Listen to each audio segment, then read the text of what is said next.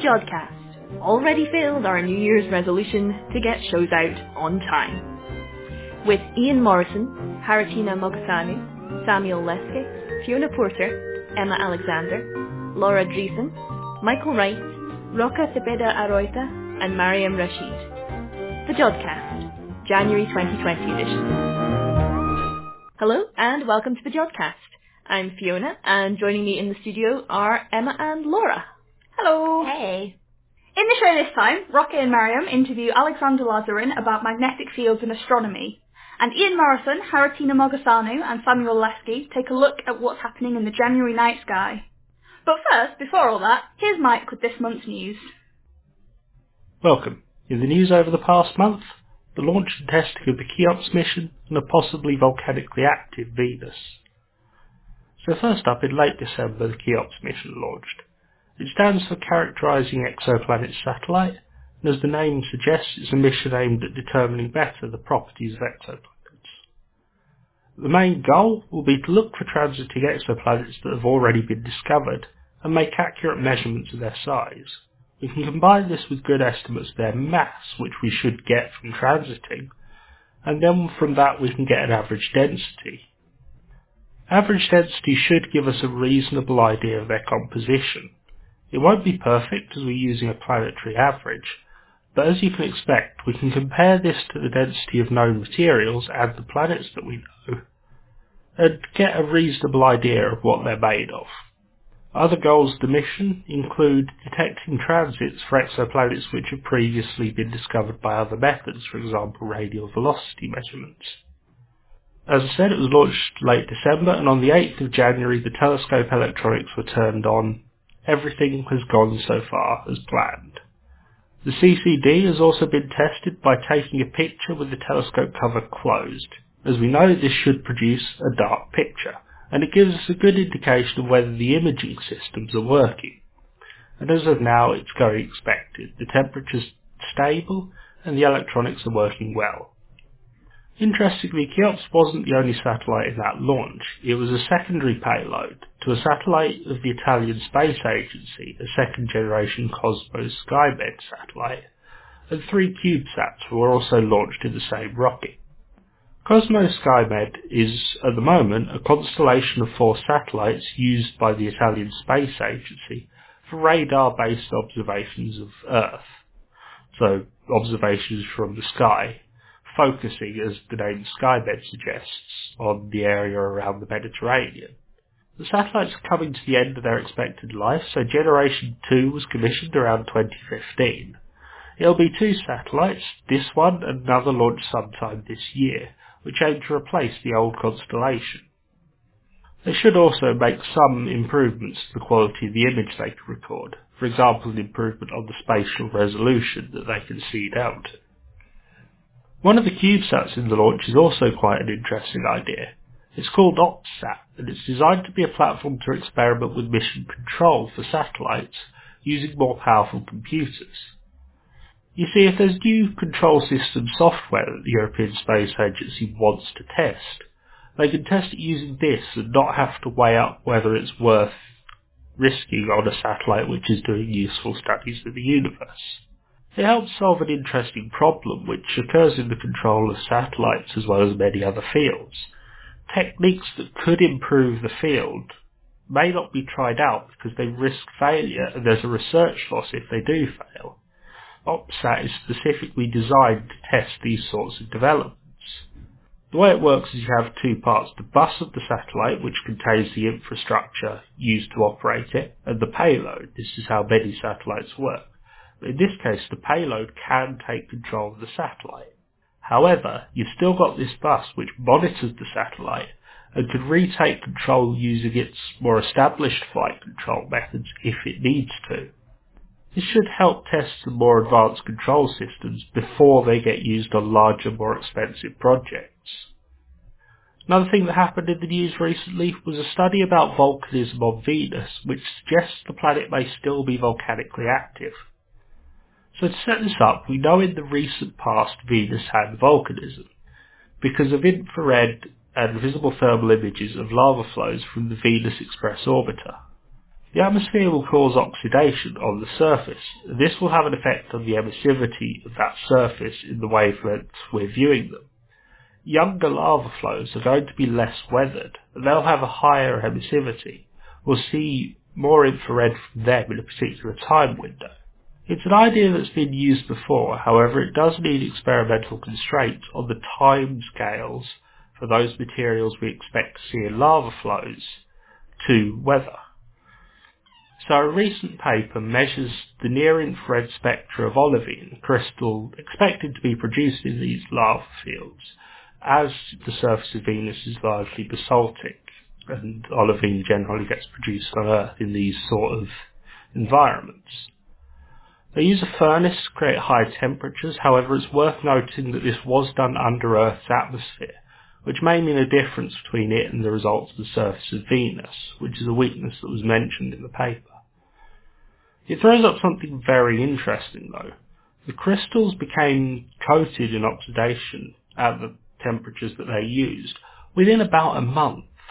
To quote the paper, after 1 month of oxidation at 900 degrees C, the VNIR spectra showed no features characteristic of olivine, i.e. the broad 1000 nanometer absorption, even though the bulk sample remained predominantly olivine. They also measured samples at 600 degrees C, which is a lot closer to the actual surface temperature of Venus, and those samples showed reduced effects of olivine.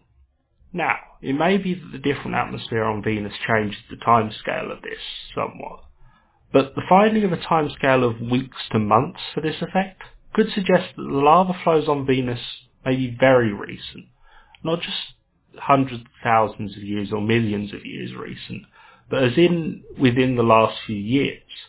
And if that's true, then Venus currently has volcanic activity. The paper finishes by pointing out that this would fit in well with the discovery of spikes in the concentration of sulfur in the atmosphere of Venus, which have been measured by both the Pioneer Venus Orbiter and the Venus Express satellite. Those spikes in concentration may then have been the result of some form of eruption or volcanic activity. That's all this month. Back to the studio. Thanks for that, Mike. Now, Roque and Mariam interview Alexandre Lazarian about magnetic fields in astronomy. Okay, we are very fortunate today to have with us Professor Alex Lazarian, who has been visiting various institutions over the last few months. He is visiting from the University of Wisconsin. He started his research in the theoretical group of Professor Ginsberg, and we are just very fortunate to have him with us. So, welcome, Alex. So, Alex has studied a lot of different things. Could you give a summary of all the things that you've been looking at during your research? Well, I've been studying indeed different things, but a lot of my studies were related to the properties of magnetized plasma. Plasma is a special state of matter. It's not so common in the Earth conditions, but it's the natural state of matter in the universe in general. So if you have gas and you ionize it, you get plasma. And as you ionize gas and get plasma, it starts susceptible to magnetic field action. So positive and negative charges start spiraling around magnetic fields, and this creates the picture of magnetized plasma. So most of the astrophysical processes that we are dealing with are related to magnetized plasma. So one question is that to most of us, and even physicists, magnetic fields are a bit of an abstract concept in that they're invisible. We cannot really directly see them, but they are an essential part of your research. And one of the things that we are interested in is in studying the distribution of these magnetic fields in the galaxy. Why is it important to do that? Well, yes, magnetic fields are mysterious. And this was a mystery from ancient times when magnetism was discovered by human beings. They were finding special pieces of rocks which were behaving very differently from any other rocks. In ancient China, these rocks were used for fortune telling. The mysterious properties of these pieces of rocks to be aligned with Earth magnetic fields were used by the fortune tellers to persuade humans that this is their destiny. And whatever they do, their destiny will be aligned along a particular line, and it's the fortune tellers who can tell you what is happening. So they were using this mystery of magnetism to actually fool people, to give them money, to predict their destiny. Then the second use of this mysterious property was used by Vikings. These guys were not at all into science, but were into robbery and plundering. And they very much loved England. They loved to come to England to rob, plunder, get booty, and get back to Norway. And they were pretty impatient to reach this lovely land. And so they did not want to follow the coastline. They wanted to navigate through the open sea. And to do that, they were using this device, which we now call compass. They were very successful, as we know from the medieval chronicles. They were efficiently using this property of magnetic field. In terms of astrophysics, the magnetic fields are the second most important force in astrophysical media. The first is gravity, surely. We have everything, including our planet, made because of the self-gravity. But in all the cases, the collection of plasma is related to the action, counteraction, or effects related to magnetic fields. We know that the star formation is affected by magnetic fields. We know that AGNs, active galactic nucleus, and most of the phenomena are affected by magnetic fields. So that makes it so interesting for me to study. So, in a way, we're also future telling by using physics and maths in that they tell us about the destiny and the way star formation, things like cosmic rays, actually work. One of the interesting things that Alexandre is doing is creating a 3D map of magnetic fields inside of our galaxy. So I guess the first question is, where did these magnetic fields come from? What did they tell us? And how are you using your predictions to understand what is happening in our own galaxy? In fact, I'm a theorist. And because I'm a theorist, I'm interested in the results that magnetic fields are doing with their physics that is induced by magnetic field interactions.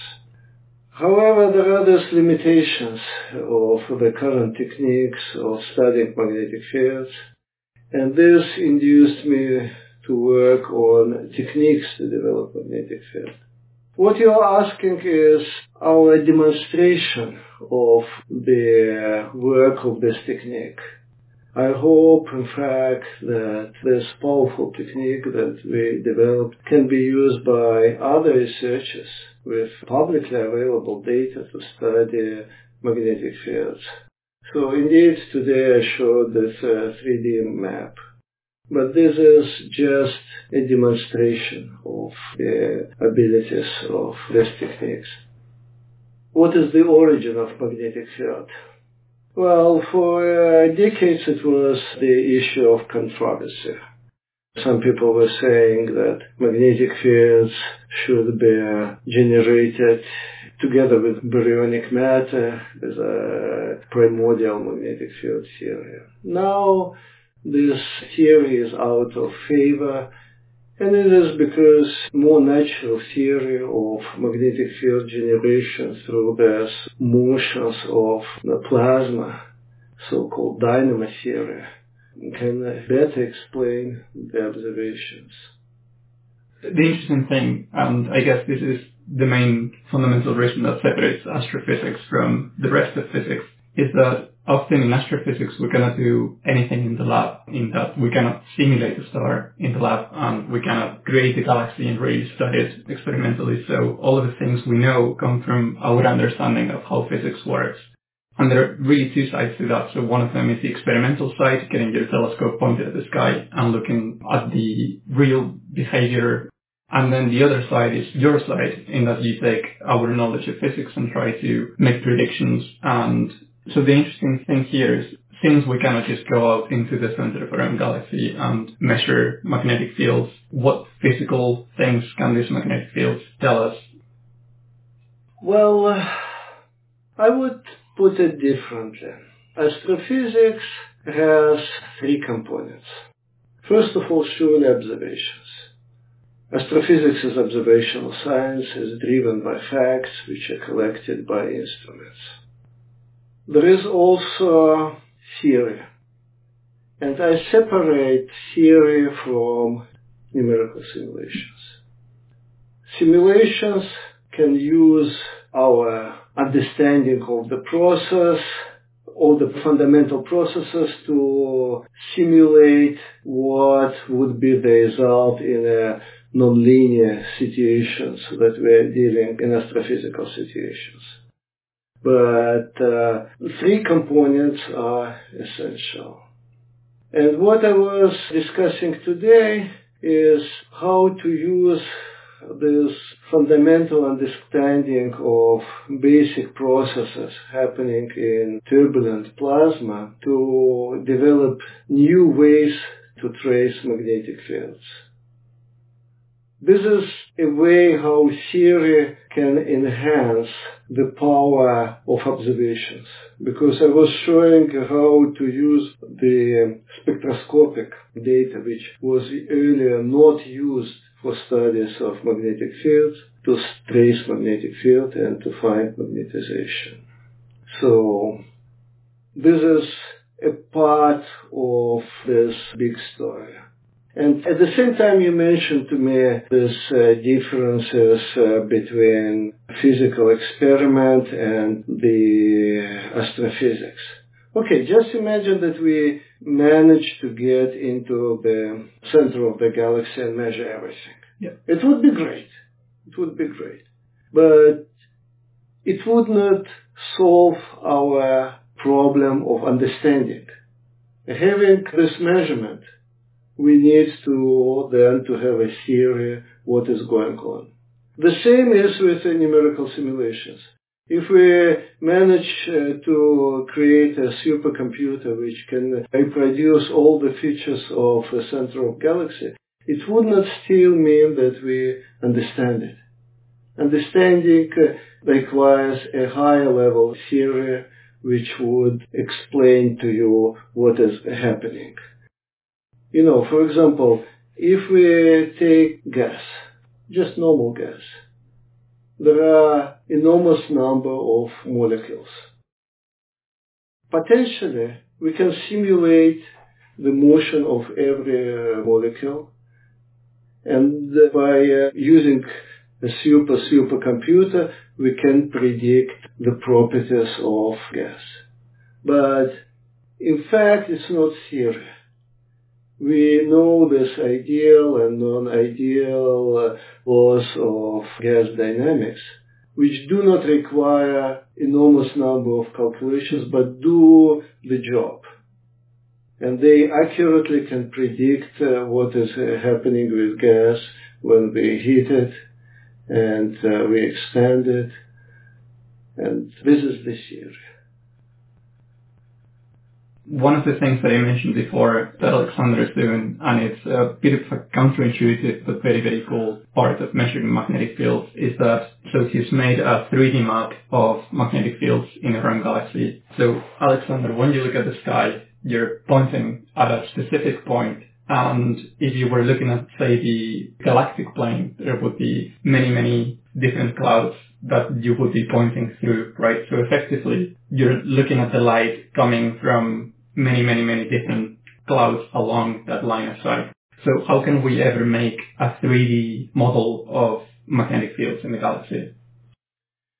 Okay, there are two different ways of doing that. One is using the so-called galactic rotation curve. Our galaxy is rotating, and if we observe different parts of the spectral line, this emission is coming from different parts of the galaxy. So just taking, for example, 21 centimeter emission line, we can identify parts of the galaxy that are responsible for this emission. So this is one way to get the three-dimensional information. So depending where you look on the galaxy, due to the rotation of the galaxy itself, those spectral lines will show up at different frequencies. If you're talking about H1, wherever you see within the disk of the galaxy, you will see 21 centimeter emission. But this emission will be Doppler shifted due to the motion of the parcel of emitting gas. You will see it at different frequencies. And so measuring part of this emission at a particular range of frequency, we're measuring a particular parcel of gas at some distance from us along one line of sight. This gives one way of studying magnetic field. Using spectroscopic data, we can also use different lines. And these different lines come from different molecular species. And for instance, in molecular clouds, the different species are produced due chemical process at different depths or within the molecular cloud. So also using this particular species which are produced only at high optical depth, well within the cloud, we can trace magnetic fields in molecular cloud at a particular distance from the surface of a molecular cloud. And how accurately can you determine the 3D component of where those magnetic fields are inside of our galaxy, or how can we know they're associated to different objects in the galaxy? Well, for each one, we made an experiment. And this experiment or testing was based on the fact that with our three-dimensional map of the perpendicular to the line of sight component of magnetic field, we may predict polarization from different stars. Because as radiation from a star passes through the dust, which is aligned in a spectromagnetic field, it gets polarized. So, using our three-dimensional maps, we made such a prediction, and then we compared with this prediction with the available data of polarization that was directly measured. So, for some stars, we had both polarization and distance, and for these stars, we made a test, and it was successful. So, Alex, one of the interesting things that magnetic fields are important for our B modes from the cosmic microwave background. Now, what are they, and how can magnetic fields help us understand how we can measure those B modes? In this case, in the case of B modes, magnetic fields are not helping. They're preventing us from measuring B modes. B modes are the polarized fluctuations which are rising from the primordial gravitational waves. So they are carrying information about inflation, about what was happening in the first moments of our universe. But this radiation, polarized radiation, is coming to us and is being mixed up with the radiation which is produced by our galaxy. And this radiation from our galaxy is also polarized. And the signal that is coming from our galaxy is either 100 times or maybe even 1,000 times stronger than the polarized signal from these beam modes. So it's very challenging to separate what is the polarization that is coming from our galaxy and what is coming from the early universe. The polarization from our galaxy is related to magnetic fields. So, if we know the structure of magnetic field in our galaxy, then we have hope to be able to separate. If we don't know the structure of magnetic field, we don't have this hope. Therefore, the studies of magnetic field structure are now interrelated to this important cosmological problem of the search of the beam mode. So, if we manage to get good maps of magnetic fields, we have a chance. So what sort of data do we need to hope to detect those beam modes? Well, first of all, we need to have a new generation of instruments, more sensitive, and which are especially designed to measure polarization. Polarization is pretty tricky, and the experts who develop polarimeters will tell you that you need the experiment which is 100% designed to measure polarization. It cannot be just something in addition to other things. So we need these instruments, we need these investments, and I know that there is work in this direction.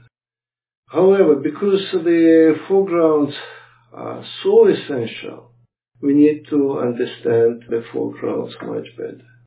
We need to study foregrounds at different frequencies. It's not only dust polarization, it's also polarization coming from synchrotron, which is important. So we need extensive program of studying polarization coming from the foreground. Then we need theory understanding what's going on, because we will not be able to measure everything, because as you understand, when we are measuring the signal, it's already a mixture of foreground and CMB. So we need a theory to understand what these foregrounds are doing. Therefore, understanding of this turbulent magnetized plasma is absolutely essential for having good predictions. In addition, we need to have independent ways of predicting this polarization. And the work that I was discussing today is about this. So, we are not using the polarization from these foregrounds to have prediction, because as I said, the measurement is already one plus another, foreground plus background.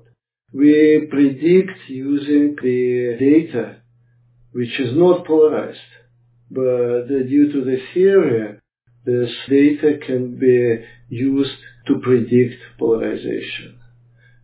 And we need also numerical simulations that, on the basis of this understanding, can provide us better maps, for example, of the foreground polarization. So all the three components, observation, theory, and numerical simulation, should be present. And using all the three components, I hope we will be able to measure, and hopefully soon. Have you got any bets on when beam modes could be finally detected? Well, it's very difficult to bet, and it's really... In fact, I feel that science is developing too slow. Yeah, it's a bit frustrating.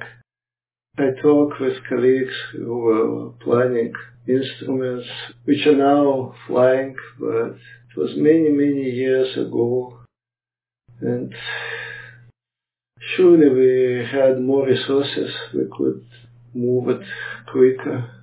But this is the world that we live in, and we have to accept what we have.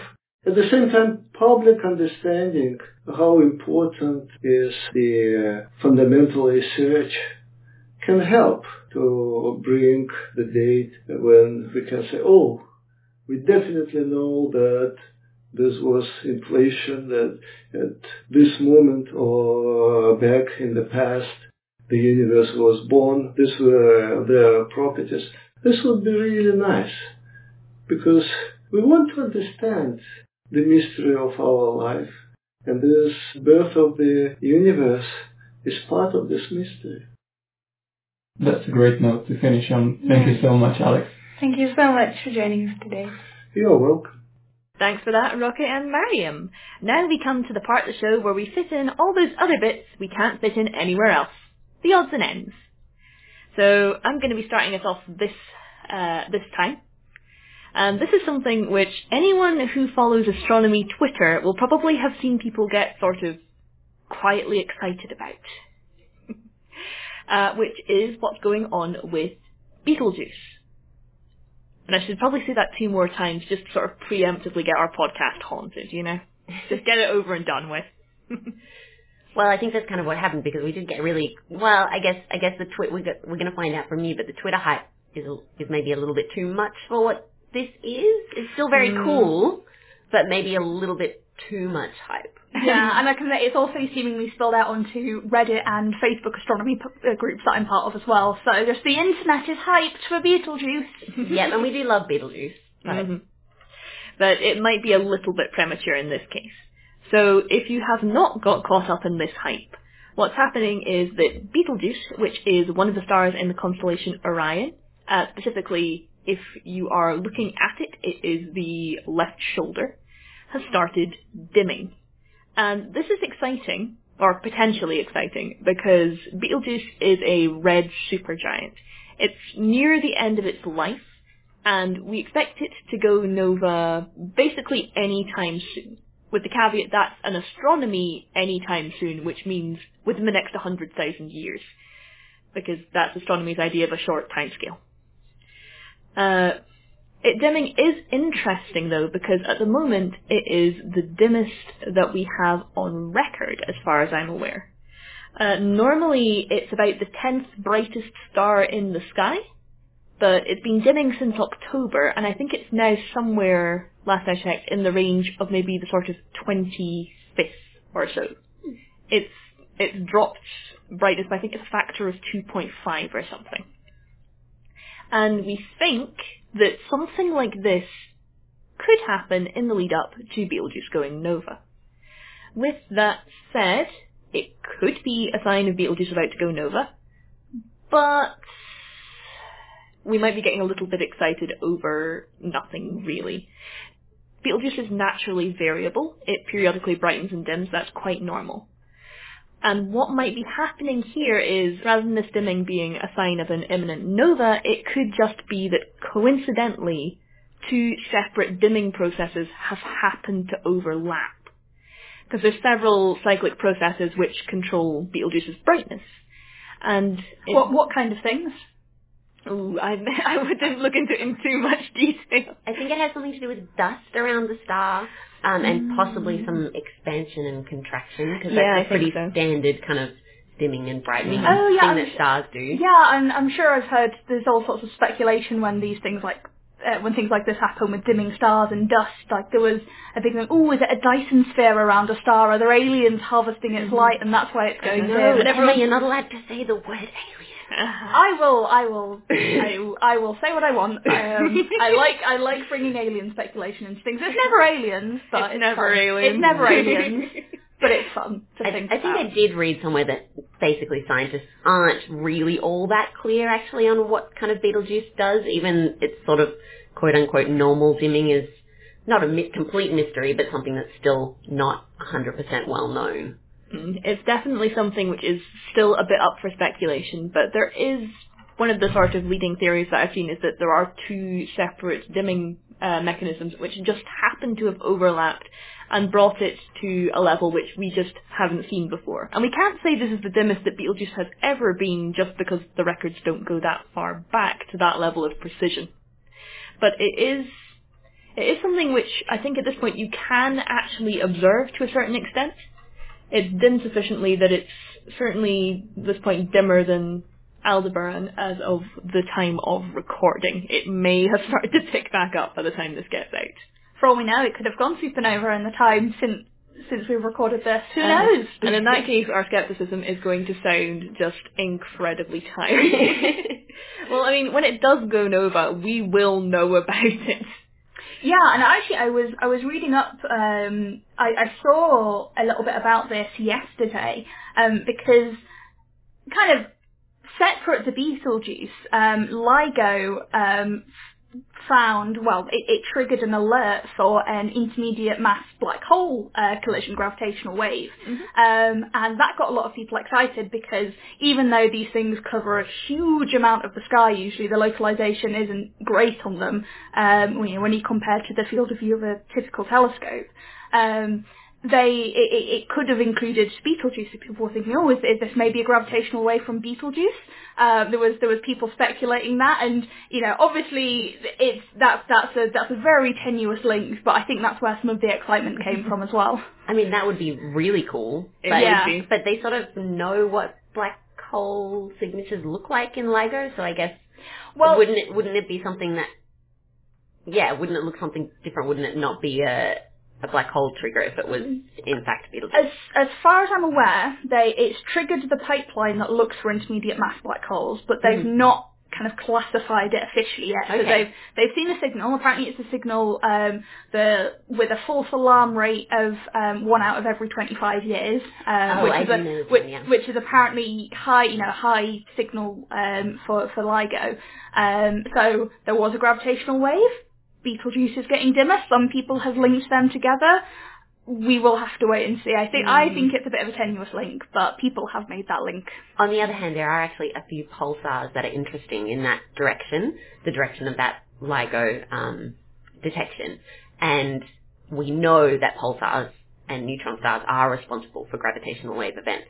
So at the moment, telescopes like the Lovell telescope are looking at those pulsars just to see if anything interesting happened to them around the time of that gravitational wave event. Because if, for example, one of those pulsars glitched or did something a bit funky that we can now pick up on after the fact, because I don't think we happened to be looking at the time, unfortunately, then maybe that can indicate that a gravitational wave event, not a merger or anything like that, but a smaller event could have occurred involving one of those pulsars in that area. There's a lot of just wait and see for this. Yes, usually that's the case, and we're going to wait and see what Betelgeuse does as well, but the galaxy itself is long overdue for a supernova explosion, statistically, which of course means that there is some scatter on that, and there's not really such thing as being overdue, but on the other hand, we really should have one soon. Although again, that's soon on astronomical timescales, where I think about 10,000 years is usually the shortest time frame we tend to work with. Well, but on the other hand, the last supernova explosion that we know that was recorded by Chinese astronomers and quite a few ancient astronomers was in 1054 AD, which was the Crab Nebula explosion. And we know that we expect to see one every, I'm going to say, less than 1,000 years, because it's been about 1,000 years since the last one. So I think it might be every 500 years or something. By looking at Milky Way-like galaxies and how often supernovas go off in those, we can bring that back to our own. So we are kind of waiting for the next one to happen after the Crab. And we do, and this Betelgeuse as well is an interesting thing to look back at ancient astronomers, and in particular verbal histories and stories from indigenous people, because a lot of stories about space by indigenous astronomers, we should call them astronomers, involves things like, at this time we saw this particular star get fainter, or a star in a particular constellation. So I'm not sure if anything particular to Betelgeuse has come up, but it is known that other stars have been seen to dim by, for example, Indigenous Australians and been incorporated in folklore and stories. Well, I don't know about particular stars dimming, but I did have a look into the history of Orion as a constellation just to see basically how far back it goes as a recognized thing. So Orion, the name is Greek. It's Orion the Hunter. And there were actually a lot of different cultures which saw it as a humanoid figure and gave it the name of, well, some sort of legendary hunting figure. I think one of the earlier records we have is from Babylon, where it was called the Heavenly Shepherd.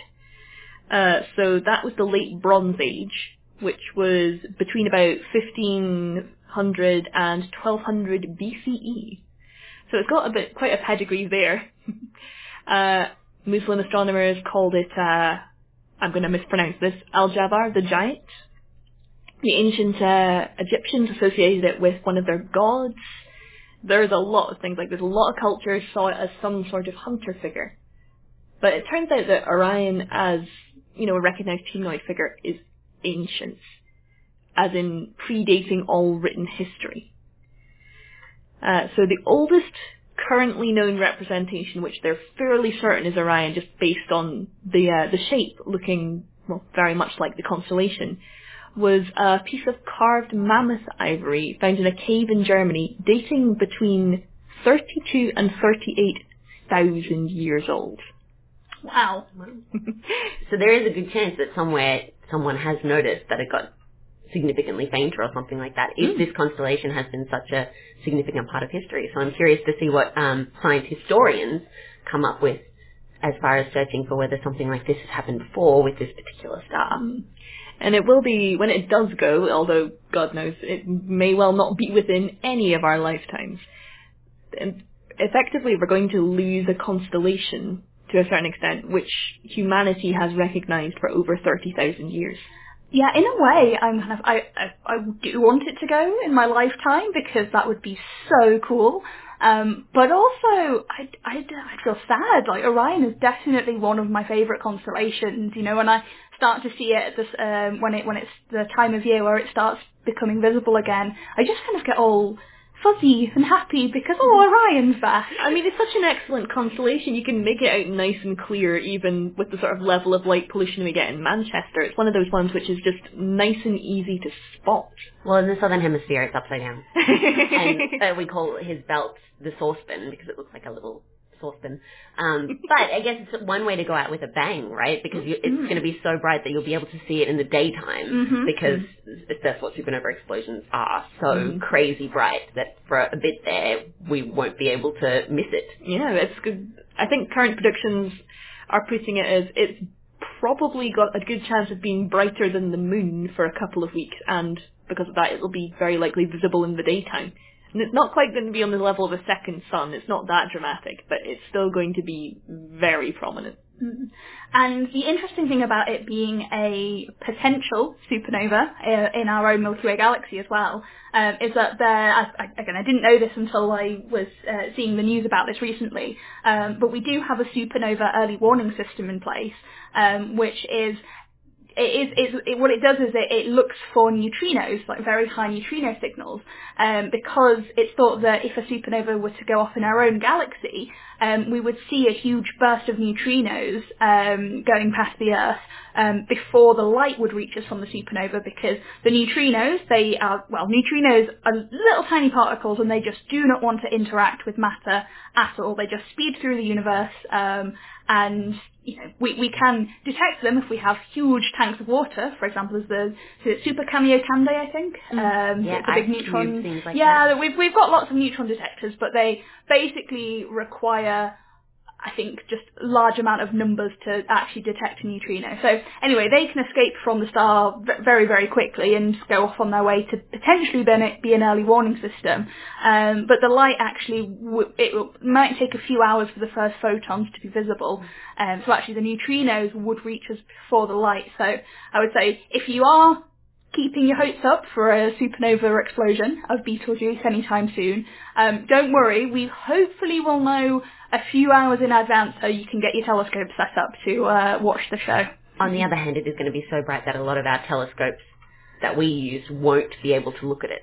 That is also very true, so bright that it's just going to overexpose everything. I came across a really excellent piece of information about how bright supernovae are from XKCD, actually. Their what if section. I love a bit of XKCD. It's excellent. We should definitely put the link in. We'll put the link in the show notes for this. Because it was actually to do with neutrinos, like what you'd have to do to get a lethal dose of neutrino radiation was actually the question being posed. And the author pegged a supernova as being one of the pretty much the only scenarios where this could physically happen. But I guess you'd have to be standing right next to it. Well, pretty close, yeah. But the example he gave for how bright supernova is, he sort of pointed out, however bright supernovae you think supernovae are, they're brighter than that. And the example he gave to illustrate this was, which is brighter? A supernova seen at the same distance the Earth is from the Sun, or a hydrogen bomb detonating pressed into your eyeball? Sounds painful. It does. And the answer is the supernova by 9 orders of magnitude. What? For those who are not into their scientific notation, that is 1 billion times brighter than a hydrogen bomb pressed against your eyeball. Of course, Betelgeuse is far away enough, it's not going to be quite that severe. We don't worry for us. about it. But they are really incredible phenomena. Awesome. Well, from one classic constellation to a classic TV show. Oh, yes. Hey. Yes, my odd and end does contain slight spoilers for a couple of recent episodes of Doctor Who, specifically the first couple of episodes of Series 12. So if you haven't watched those yet and you're planning on it, maybe skip the next. Well, maybe we'll put in the show notes exactly Yes. what times you should skip from and to if you want to avoid the spoilers. Yes, I've only watched the first episode, Emma. I'm going to leave the room.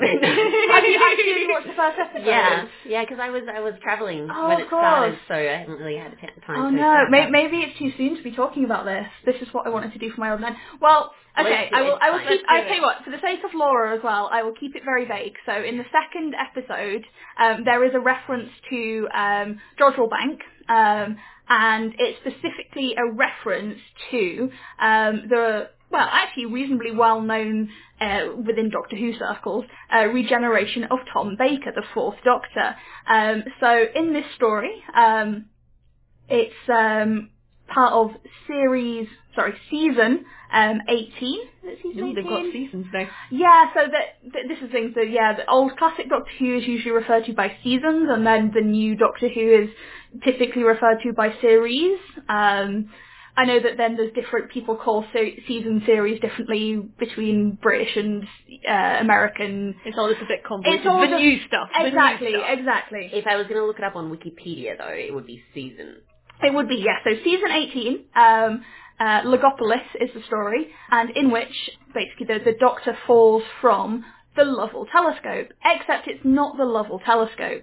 And here's where we're getting into a kind of a little bit of behind-the-scenes Doctor Who history here, if you're not already familiar with this link Doctor Who has to Jodrell Bank. So originally, they did want to film at Jodrell Bank. So the Doctor goes to Logopolis, which is a planet inhabited by mathematicians who create and control objects and space-time using the pure mathematical process of block transfer computation. Ooh. Wow. Yes. I don't know. I was a bit baffled when I watched the episode, but, I love Doctor Who, so we'll just go with it. And they're also apparently responsible for preventing the collapse of the very universe that we live in. So, pretty important stuff that they do here. Yeah. And so they, on Logopolis, they have the Lovell telescope. Well, a copy of the Lovell telescope. And the idea is that it's a copy of a dish that is on Earth at somewhere called the Pharos Project. So what these alien scientists have done is they've made a copy of Jodrell Bank, but it's not Jodrell Bank. It's actually the Pharos Project, and they never actually ended up filming at Jodrell Bank because of budget constraints. So they filmed elsewhere, made a model of the Lovell telescope, but in spirit it is Jodrell Bank, and I think for many years we have claimed, oh yes, Tom Baker fell off the Lovell telescope and he regenerated. So that was our little link to Doctor Who there. Except, it was a bit of a tenuous claim because, as I said, it was never roundabout. explicitly said to be Jodrell Bank, except in the new series, which again I will not go into much detail of for spoilery reasons. That does get referenced, but it gets referenced as Jodrell Bank and not the Pharos Project. Ooh, nice. So there was actually a bit of speculation online after the episode, and it was like, is this an inconsistency? Should they have said, referred to the Pharos Project rather than Jodrell Bank? And I guess the way that you can reconcile the two is that the Pharos Project was based at Jodrell Bank all along. It's not uncommon for projects to have different names and then be based at different physical locations, and we can ignore the fact because it wasn't actually filmed at Jodrell, none of the buildings look like our Jodrell control buildings, but we can kind of mesh these things together and still reconcile our Doctor Who and Jodrell joint history. And interestingly enough, there is a project at Jodrell now called the Pharos Project. Oh! How did they know that? And Pharos is, there's actually a Pharos meeting in Greece in, I'm going to say April this year. Pharos is pulsar related. Yes, yeah. So was that also named after Doctor Who? I mean, that would be cool. I have no idea. I don't know. Well, the one that I'm thinking of is, so there's a project called Phased Arrays for Reflector Observing Systems. So Pharos, developed for the Lovell Telescope at Jodrell Bank Observatory. Just a bit, some basically an electronics project to improve the telescope. Who wants to bet that whoever came up with the name deliberately chose it so they'd actually have a Pharos project at Jodrell? I think there is a very, very strong likelihood that that is the case. I mean, as astronomers and our acronyms, we do go a bit crazy with them, don't we? If we get the chance to make, a nice Doctor Who reference while we're at it, then, we're definitely going for it. Exactly. And one thing as well I want to mention before we move on is that, although I've stressed the fact that originally there was never any filming happening at Jodrell Bank for Doctor Who, and even though a model was made of the Lovell Telescope, and actually one thing that's reflected in the original broadcast is how the Lovell Telescope looked then, and actually there's some kind of discrepancies between exactly at what period of time this model that was featured in Doctor Who was based on. But they did actually not last year anymore. Oh, it's 2020 now. Time is passing. No, it's terrible. What I can say is last year, they did release a Blu-ray of that season of Doctor Who, which included this episode, which had been filmed the year before that. So I'm still saying last year. The DVD came out. The Blu-ray came out last year, and actually in it they went back to they went to Jodrell for the first time, and they filmed some new drone footage, and they've updated the special effects of this episode of Doctor Who, and in that you can see the Lovell Telescope as it currently looks like. Well, I got all excited about it. I was like, oh look, it's how it looks now, yeah. And on the Blu-ray you can toggle between the updated special effects and the original special effects. Ooh, and just old classic Doctor Who special effects. They really are a gem. I do. They're absolutely beautiful. Yeah. And I will say as well, Jodrell Bank has been mentioned in Doctor Who a few other times as well. It run right back to the episode The 10th Planet, which was right back with the first Doctor, and they detected the return of Mondas to the solar system. Mondas being where the Cybermen came from. If you're familiar with Cybermen. Exactly, yes. If you're familiar with that sort of Doctor Who lore.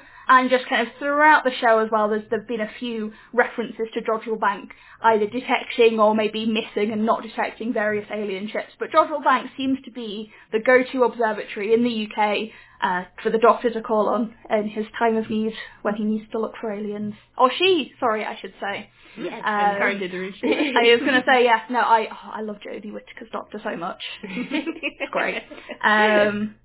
Anyway, so yeah, I just wanted to geek out for a bit about Doctor Who. Also, I'm very impressed that you did actually manage to bring aliens into it again, effectively. Okay, I was joking the first time. I'm not usually that. Obviously, we all know that Doctor Who is fictional, as much as I would like it to be otherwise. You mean it's not a documentary? Yes, so I'm actually impressed that I managed to do that without being too spoilery. But when you watch the episode, Laura, you can look forward to a I will. I already look forward to it. Good. To be honest. Well, Doctor Who has actual aliens, and this is something that isn't aliens. Okay, everybody, fast radio bursts, not aliens. But still really, really cool. So I'm going to talk about a really recent result regarding fast radio bursts. So I've talked about fast radio bursts, I think, pretty much every time I've been on the podcast. It's kind of your thing. It is, yes. All pulsars. So just as a little bit of a recap, a fast radio burst is a really short, really bright flash of radio light, usually lasting sort of milliseconds, so a few milliseconds to tens of milliseconds, so way less than a second. And we know from some properties that these bursts have that they come from outside of our galaxy, and we can usually get a bit of a rough estimate about how far outside of our galaxy they are. But usually, because these things happen just once, and then they're gone, unless you're really, really lucky, you don't know exactly where they're coming from. Because the telescopes that we use, like the Lovell, are usually single-dish telescopes, which means that they don't really have any resolution. You just have an idea about the size of the moon, where these things are coming from. But inside the size of the moon, if you put the moon at any point in the sky, there's hundreds, if not thousands of galaxies. So if we just see a flash coming from sort of over there, we can get an okay idea, maybe narrow it down to a couple of hundred galaxies, but usually not do that well. However, in this case, we've got a fast radio burst that's repeating. If you remember from probably multiple Jodcasts, the first repeater, which we now call R1, it used to just be called the repeater because it was the only one. That's no longer the case. The first repeater, R1, was localized to a dwarf galaxy, an old dwarf galaxy, metal poor, pretty much just an old galaxy. By metal poor, are you using the general description of metals or the astronomer description of metals? The astronomer description of metals, which is anything except hydrogen, helium, and sometimes carbon, depending on which astronomer you ask. But mostly hydrogen and helium. Yeah, so anything it's got lots of hydrogen and helium, but not much else. But also that fast radio burst R1 was localized to a star-forming region in that small galaxy very far away. Now, since then, 2 fast radio bursts have been localized, and those 2 were just the single ones, the ones that just bang and they're gone, not repeaters as far as we can tell. Now, this one, the most recent one, so this paper came out less than a week ago actually, is a repeating one again. But the interesting thing about this one that's really significant is that it's been localized to a galaxy that's very like the Milky Way. So it's a galaxy that's actually a spiral galaxy. This is the first, so now this is 4 FRBs that have been localized, and this is the only one that's been localized to a spiral galaxy. The rest of them have been elliptical or just kind of irregular dwarf galaxies. A little bit more detail on that. So this is really, really important for FRB science because, first of all, it's another localization.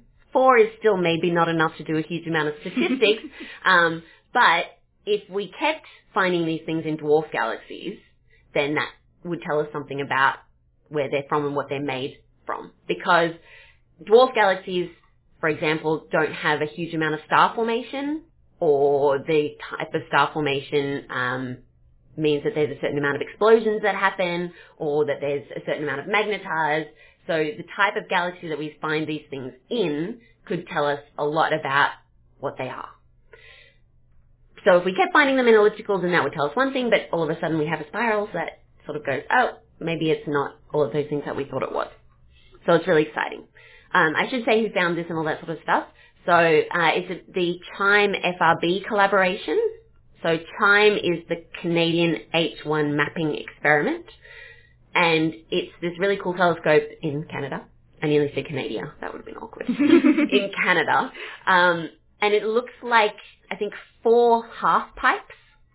So it's this cylindrical telescope that look like 4 half pipes next to each other. Like kind of like a corrugated roof. Yeah, sort of like that. So it's pretty big, and it's really cool in that it sees all of the sky every day. So as far as FRB detection and pulsars, it's really an amazing telescope because it's looking all the time. And that's what we need to find things when we don't know where they're coming from and they could happen at any time, is that you need to be looking all the time. So CHIME has published quite a few fast radio bursts. I suspect there are many, many more than they've published. because it takes time to publish these things, so they're keeping it hush hush. I think they're allowed to say, I'm putting this in quotation marks, but that doesn't really translate very well over audio. They have found hundreds of FRBs in total. Yes, that's correct. But yes, what's been seen and what's been published. I mean, I guess you know the politics of this better than anyone. Yeah, it's a bit. Eventually most of these telescopes, including us at Meertrap and Meerkat, will have to publish them straight away, and also it'll just become so many that it doesn't make sense to keep them quiet. But until that point, so basically telescopes like CHIME will be waiting until they have enough to do a lot of interesting statistics and come out with a cool result, which is completely reasonable because they've done a load of hard work, so they deserve the kudos for all that hard work that they've done. But the rest of us, not in the CHIME collaboration, are waiting with bated breath to see what they come up with when they publish them. So the CHIME collaboration were the ones who detected this fast radio burst the first time, and then once they found it, they had a look with the very long baseline interferometer. They used the European VLBI network, so that's the European Very Long Baseline Interferometry Network, with 8 radio telescopes. So basically what that means is when we do radio astronomy, you can have a single dish, or you can use lots of dishes and add them together and effectively make a model or digital telescope that's got the diameter of the longest distance between the 2 antennas that you use. So VLBI is exciting and interesting in that it uses telescopes that can be really, really far apart, like on opposite sides of the world, different hemispheres. And in some cases that can be very, very helpful if they're quite that far apart, because essentially the further apart the telescopes are, the smaller the detail they can resolve, assuming there's enough of them. Yes, exactly. So in this case, they get milli-arc-second resolution. So a degree on the sky is about 2 moons next to each other, and then divide that by 60, and you get an arc minute. Divide that by 60, you get an arc second. Divide that by 1,000, and you get a milli-arc second. So we're getting quite impressively small. Yes, so VLBI is known for their absolutely amazing resolution. It's often used for things like pinpointing the exact position of a pulsar, resolving jets of AGN, lots and lots of really cool things. But it's hard to do because, first of all, you have to use all these telescopes that can be quite different and try and put their signals together, and that's really hard. Also, you have to be able to get time on all of these telescopes at the same time, which is also really, really hard. But I'm not sure exactly which telescopes were involved in this one, but the Lovell is often involved in VLBI experiments, and Effelsberg, Greenbank, Parkes Radio Telescope. So this is sort of like, if you remember, the Event Horizon Telescope is also an example of a very long baseline interferometer. And that's basically pushing the limit of what you can do with it as well, because their baselines are pretty much the size of the Earth, so that's just the largest distance that you can get. Unless you go out into space, which there has been a radio satellite out in space before. Sadly, I don't think it's operational anymore, but I can be corrected on that. Yeah, I'm not sure. There might be one, but I don't think it's... I know there was... RadioNet? Radio Astron? Yeah, Radio Astron. Sector R, I think. Not RadioNet, Radio Astron maybe. Radio Astron. There was a Russian satellite in space. Anyway, other than that, it's the longest baseline you can go.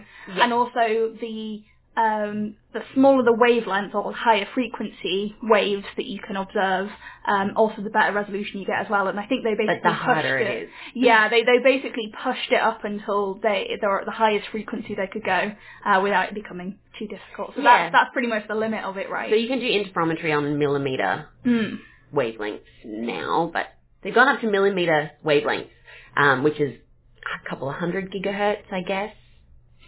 No, I don't know. The amount of times that I do these kind of calculations, and I still can't do them in my head, and I still just can't. No, just a little division, speed of light, and just never do it. Let's say here it was 1.7 gigahertz, so that's a bit above L band for those of you who are radio astronomy aficionados. Okay, so what did they do? Basically, they detected this fast radio burst with CHIME, and then looked at it with VLBI for about 6 hours, and they saw 4 bursts from it in that time. which is really good because that means if you see it go flash, you can say it was there. So they saw these 4 bursts. Really interestingly, they have some cool structure going on in the actual burst itself, which is actually similar to the first repeater, which has some weird structure too. When you say structure in the signal, like kind of what does that look like? I realise that a podcast is maybe not the best medium to ask this to be described over, but... Well, I guess you could sort of think about it as an FRB is like one flash, but in this case it's sort of a flash and then it goes sort of half off and then turns back on again really bright. So it's sort of a modulation in the brightness. So it's really bright and then it gets a little bit fainter and then brighter again, or maybe it's really bright, goes away completely and then has another little bright bump afterwards. So it's sort of how bright it is in that, and this is still on teeny tiny time scale. So it might be really, really bright for, in this case, it looks like much less than a millisecond, and then goes faint again, and then much less than a millisecond later it's bright again. So these telescopes are amazing in how short the time they can actually see something going on. So they had a look, they saw this flash, they looked where it was, and localized it to that spot. And interestingly, in the radio, there's nothing there, apart from this flash. So I think the repeater, there is something there in the radio, a faint persistent, so a faint radio source that's always there. For at least one of the other single flashes that they've localized, there's also nothing there as far as we can tell. So just remember, when I say nothing there, it doesn't mean there's actually nothing there, it's just nothing there that we can detect. So it's so faint that we can't see it, which is pretty faint when we're talking VLBI. So however, they also looked in other frequencies, and the SDSS catalog, which is an amazing Northern Hemisphere all-sky optical survey, which also has spectroscopy. SDSS is the bomb. Oh, yeah. There's a galaxy there. So, and given a whole lot of statistics and maths and stuff, there's only a 1% chance that this FRB and the galaxy line up by coincidence. So there's a 99% chance that the FRB came from that galaxy. So are you saying there's a 1% chance it's aliens? That's definitely how probability works. I don't know what's got into me today, I'm sorry. So there's a 1% chance that it just happened that the FRB came from something in front of or behind that galaxy. But pretty much they're saying that as far as we can tell, it's coming from that galaxy, which is really important because this chance coincidence stuff is a really important part of this localization because there's a lot of stuff in the sky, so there's always a chance that it's just by coincidence that they lined up. So after doing a bit of redshift stuff and spectroscopy, they found that this galaxy is about 150 megaparsecs away, and because we're all familiar with parsecs from Star Wars, but just in case you'd like it in a bit more of a useful unit, that's about 4.9 times 10 to the 8 light years, which is 490 million light years away from our galaxy, which is really far away. However, it's the closest localized fast radio burst, which is another important thing about this one because the closer it is, the more stuff we can see. Because our telescope, you need a really big telescope the further away something gets, but this way we can see a lot about this galaxy with just the telescopes that we have now. Interestingly, that because they have such excellent milli-arc-second localization, they've localized this fast radio burst on top of a star-forming region in this spiral galaxy. So serendipitously, the spiral galaxy is what we call face-on. So a spiral galaxy is like a disk, and if you look at it side-on, it just looks like a narrow strip. But if you look at it face-on, you can see the spiral in all of its lovely glory. And it's better if it's face-on, because then, in this case, it's better if it's face-on, because then we can see where in the galaxy this FRB is coming from. And in this case, it's from a star-forming region kind of at the edge of the galaxy. And that's also really important and interesting because star formation means star explosions, means new things happening. So it's kind of a region of a galaxy where lots of things are happening, and that's where you could get something kind of explodey. In this case, though, we know it's not an explosion because we've seen multiple bursts from the same source, and you can't have something explode itself into oblivion and then explode again. That's just not how things work. So another interesting thing is that the magnetic environment, so by measuring something called the Faraday rotation measure, Yes, and it's like, yes, magnetic field. It has kind of a normal rotation measure, but this is 3 orders of magnitude lower than the first repeater. So that tells us something as well, that in particular, you don't need a crazy magnetic field to get a repeating fast radio burst. Because before we had one repeating fast radio burst with a crazy high rotation measure, with a crazy high magnetic field, but now we have a second one that's got kind of a lowish one, so we don't need that. That's important. So it's sort of a matter of just ruling out, okay, so it probably needs this and it probably needs that, but this is just coincidental. Yeah, exactly. Or it could be part of it, that's for sure, but it's not something that's a necessary condition for having one of these things. It doesn't rule out the main prevailing theory about what a repeating fast radio burst is, because the main one, there are many, many theories. Well, I'm sure I've heard the phrase many times that at one point there were more theories about what FRBs were than detected FRBs. That was the case until Chime came onto the scene. Now that Chime's on the scene, it's not the case anymore, but it's kind of close. Last time I checked, it was about 70 theories, but there's probably more since then because it's been a while since I checked. So let's say on the order of 100 theories about what these things could be. So the prevailing theory, and the theory that most of us kind of like the best, just from most of us are pulsar astronomers, so that's probably why, is that it's a magnetar in some sort of weird environment, or it's a rapidly rotating magnetar. But it doesn't rule that out, because the first repeater, which has the weird magnetic field, could just be a really young one, and then this one with a less crazy magnetic field could be an older version of the same thing. So it's still totally reasonable for us to keep that theory in. But then where would non-repeating FRBs fit into that? So that now the idea is that they're all repeating. So we haven't proven that, of course, and it's going to be difficult to prove that. But the idea is that they're all repeating, except some of the bursts are so faint that we can't detect them. But that doesn't mean they aren't there. The 4 bursts that were detected in the paper that you were talking about of this repeater, were they kind of spaced evenly apart? Is there any kind of, I realise 4 data points is really not very many at all, but is there any kind of periodicity information you can get from it?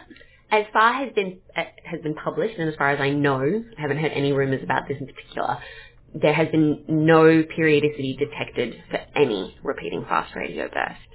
So the first repeater, has hundreds of bursts detected now, and we still haven't found any underlying periodicity. For that particular source, the rule of thumb is if you've seen a burst, you're more likely to see another one, and if you haven't seen one for a while, you're not likely to see one. But apart from that, with all the tests that we can do for pulsars and rotating radio transients and that sort of thing, we just don't know when the next one's going to happen, because pulsars are beautiful in the fact that we can say very, very precisely when the next burst is going to happen, even if we haven't seen it for a while. We'll still be able to say, we haven't looked at it for 2 years, but I can say the next one is going to be now, unless something weird happens like a glitch. But in the case of repeating fast radio bursts, no idea. So they're repeating, but not on any kind of regular scale that we can tell. But, got my facts up. There's one particular fast radio burst that's a repeater, where the repeat bursts are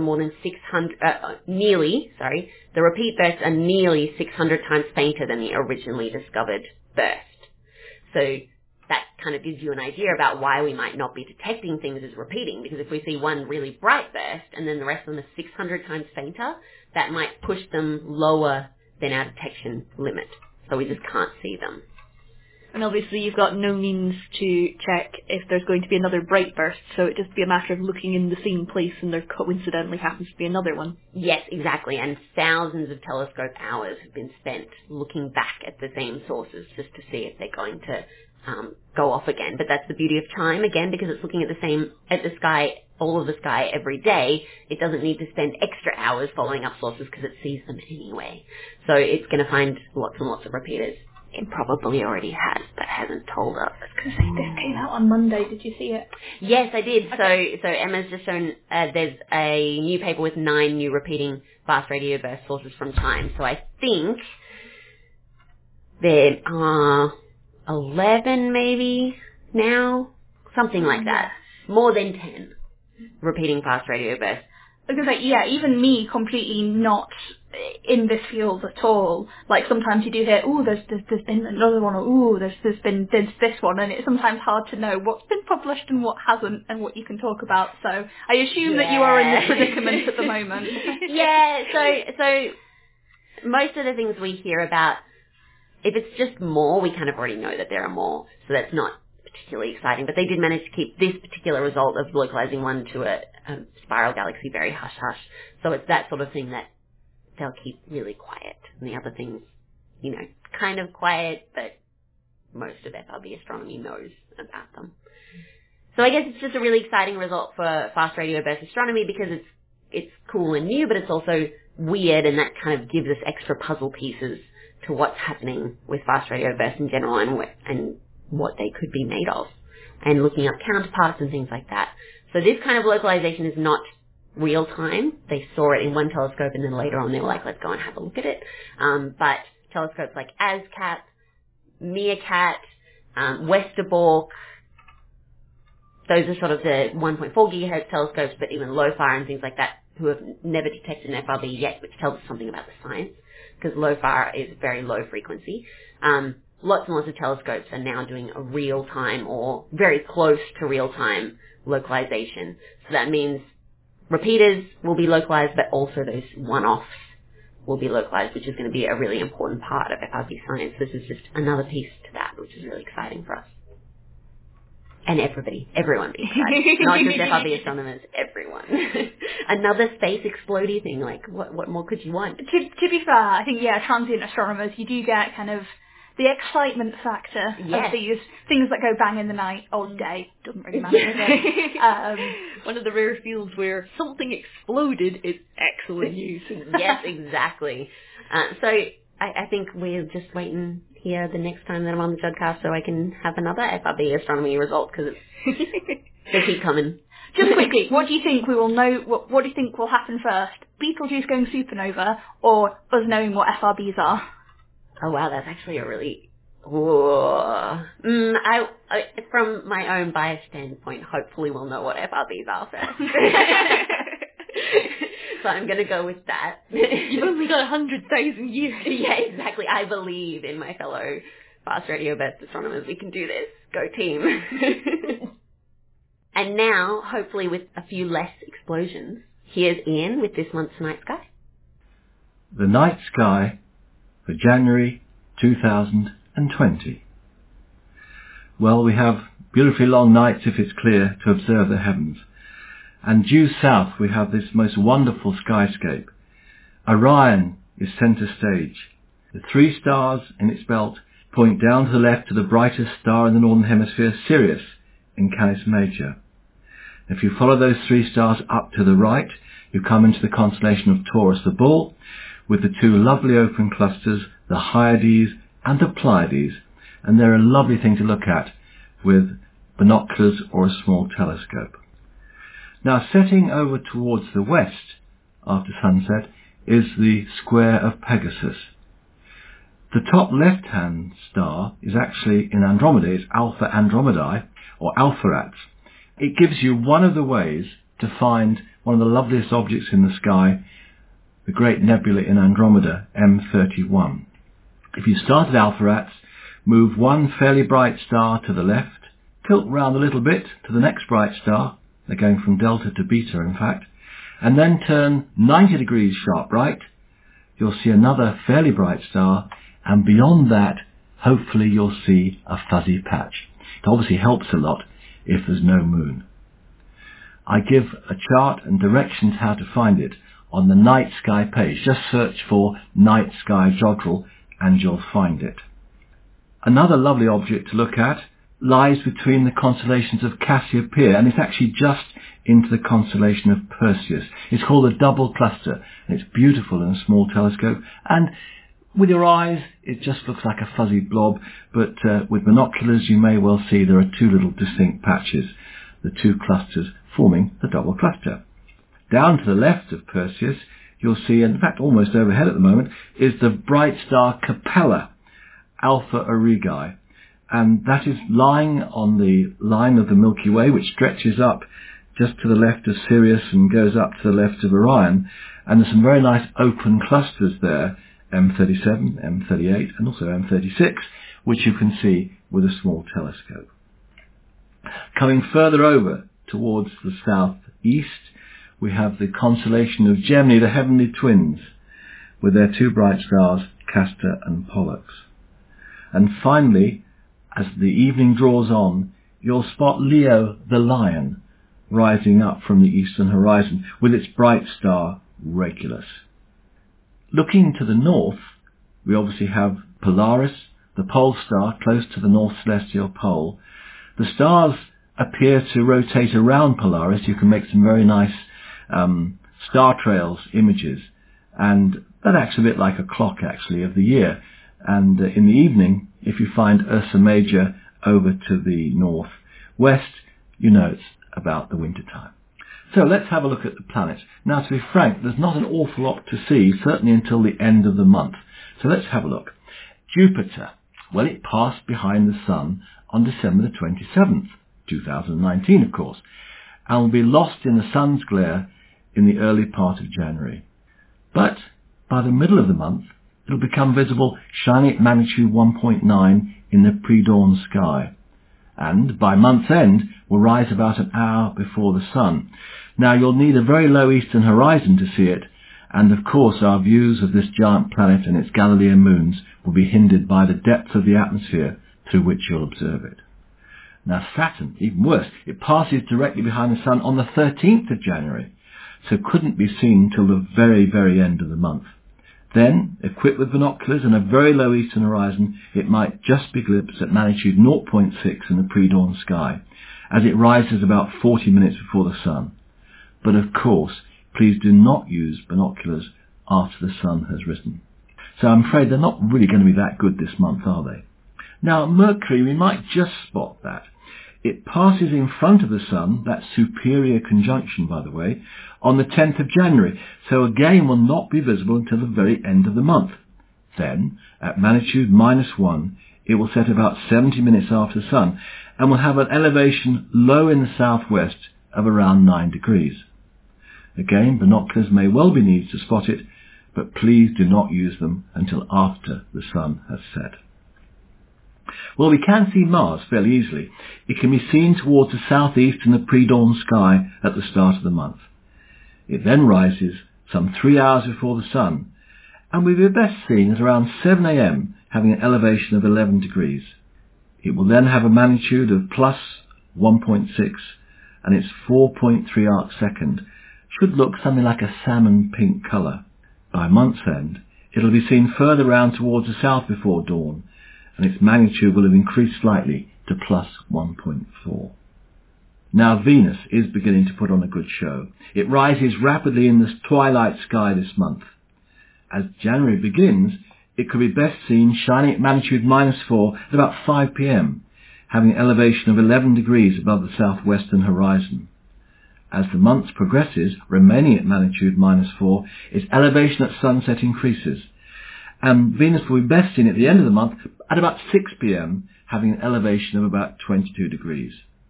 Now, during the month, the angular size increases from 13 to 15 arc seconds, but at the same time, its phase, that's the percentage of the disk illuminated, decreases from 82 to 74%, and that's why the brightness essentially remains constant throughout the month. Well, finally, what about some highlights? Well, in the evening, as I've mentioned, we have a chance to see the double cluster. And in Perseus, there's what's called the demon star Algol. And this is a binary, occulting binary system. And normally the pair has a steady magnitude of plus 2.2. But every 2.86 days, it briefly drops to magnitude plus 3.4. And again, as I mentioned, on the Night Sky Jodrell Bank page, it shows you how to find the Andromeda Galaxy. Now, around New Moon on the 24th of January, and away from towns and cities, so it's a pretty dark sight you need, you may also be able to spot M33. It's the third largest galaxy in our local group, after first M31 and secondly our own galaxy. It's a face-on spiral, and the surface brightness is pretty low, so a really dark, transparent night will be needed, and you'll almost certainly need binoculars, either 8 by 40 or perhaps 10 by 50. You follow the two stars back from M31 that I mentioned and continue in the same direction, sweeping slowly as you go. To me, it looks like a little bit of tissue paper stuck on the sky, just a bit brighter than the sky background. Well, on the 4th of January, before dawn, Mars lies above Antares in Scorpius. Mars at magnitude plus 1.5 will be seen just above the rather nice orange-coloured, really, red giant star Antares. On the 7th of January in the evening, the moon actually lies within the Hyades cluster, and that's easier to find. Obviously, the moon is pretty bright.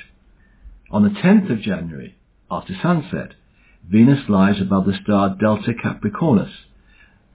Shining, as I said, at magnitude -4, it will lie above the third magnitude star Delta Capricornus, also known as Deneb Algadi. Quite not sure how to pronounce that. On the 27th of January, in the evening, you can see a very thin crescent moon lying between Venus, up to the left, and Mercury, down to the right. But again, you're going to need a very low western horizon. I usually mention something on the moon, and in the night sky page, I mention two great lunar craters, which are Tycho and Copernicus. Tycho is near the bottom of the moon, in a densely cratered area called the Southern Lunar Highlands.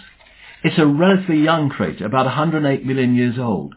It is interesting in that it is thought to have been formed by the impact of one of the remnants of an asteroid that gave rise to the asteroid Baptistina. Another asteroid originating from the same breakup may well have caused the Chicxulub crater some 65 million years ago, and we all know what that helped to do. It has a diameter of 85 kilometres and is nearly 5 kilometres deep. At full moon, as seen in the image I provide, the rays of material that were ejected when it was formed can be seen arcing across the surface.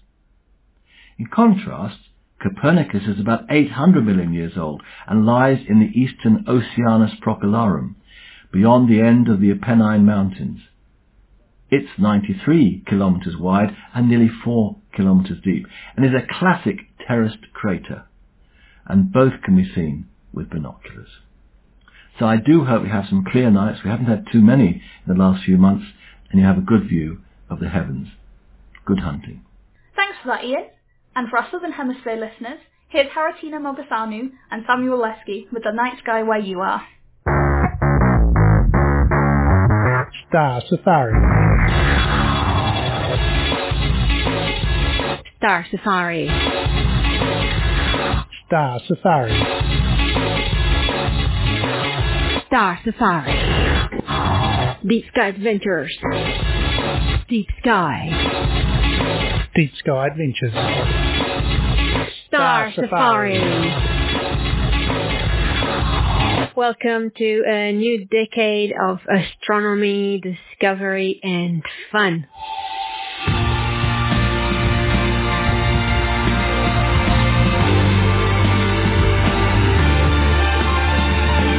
I'm Haritina Mogosanu. And I'm Samuel Leske. And together we are Milky Way Kiwis. That is two Kiwis, inhabitants of New Zealand, who are crazy about the night sky. This month we look up into the night sky of January and February.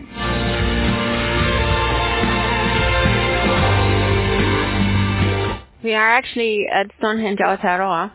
In the middle of the night, it's just coming up to midnight, and what we're looking at to the south is the Southern Cross, with actually Omega Centauri almost about to appear behind a tree, and then we can follow the Milky Way up past the Diamond Cross, the False Cross, Canis Majoris, Orion, then we've got Taurus, then we've got Pleiades, or Matariki as we call it here, Aries, and yeah, that's the end of the Milky Way really, isn't it?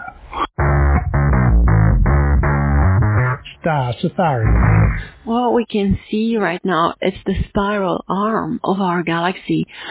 We actually live in the Orion Spur. And every time we look towards Orion, we're looking towards the edge of the galaxy. And every time we look towards Scorpius, which now is like well beyond the horizon, we're looking towards the center of our galaxy. This time of the year is when we see very bright stars, not as many clusters and objects that are at the center of the galaxy, but still the Carina, Vela, and Crux region here in the southern sky. This is always all these but goalies, and you have the Magellanic Clouds, and they're absolutely beautiful, especially on a dark sky like this one here in Wairarapa.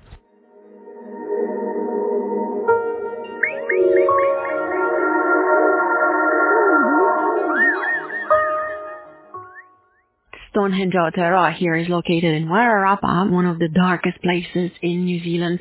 We thought this time we're going to make something different and record on location. So what we've got with us is our giant 16-inch telescope. Sheep. And some sheep. So actually you might hear the odd barring of sheep. But anyway, we've got our giant 16-inch telescope and we've been galaxy hunting. And actually the fields for galaxy hunting are pretty amazing at the moment. In Grus, of course, we've got the Grus Quartet with 4 really bright galaxies. We've got in Cetus, there's Cetus A, and there's, we found about 5 galaxies around that one. And then, of course, up in Fornax. So if you follow the great Eridanus long road around the sky. So Eridanus goes all the way from Rigel, and here in New Zealand goes right up above at Zenith, and then all the way to Achenar. So Achenar actually means the end of the river Eridanus. It is right at Zenith right now, and we're looking at it. Anyway, up there is this massive cluster of galaxies. How many do we count? I counted about 10, I think. You counted and I counted like 5. It was just galaxy after galaxy after galaxy. It was crazy, but that was amazing. In fact, in the eyepiece, at one point in the eyepiece, there were 6 galaxies. They're really cool because they're 4 stars that look like a very squashed parallelogram. Thank you. And then to the left of those parallelogram looking like stars is a tiny little triangle, and that's where you see those galaxies that we were talking about.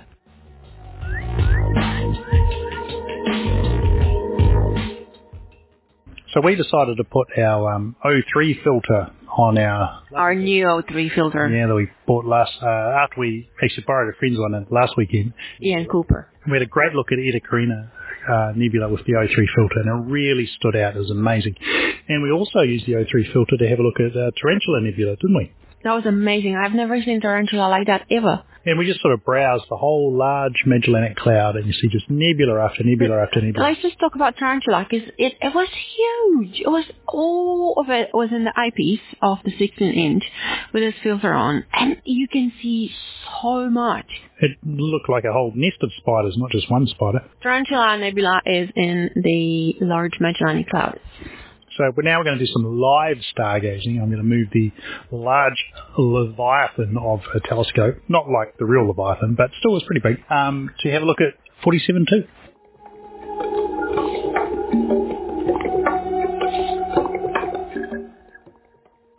Tucanae is a globular cluster that is one of the 2 very famous globular clusters here in the Southern Hemisphere. There is a competition. We talked about this competition many times. I like 47 Tucanae. Other people like Omega Centauri. 47 Tucanae rocks. So now we'll have a listen to what Harry says when she sees 47 Tuc in the eyepiece. Wow, this is amazing. So I can see 47 Tucanae right in the center, and it just is beautiful. And you can see the nucleus of this globular cluster that is really, really well defined in this telescope. And then almost like 3 rays, like it's almost like Tycho crater on the moon.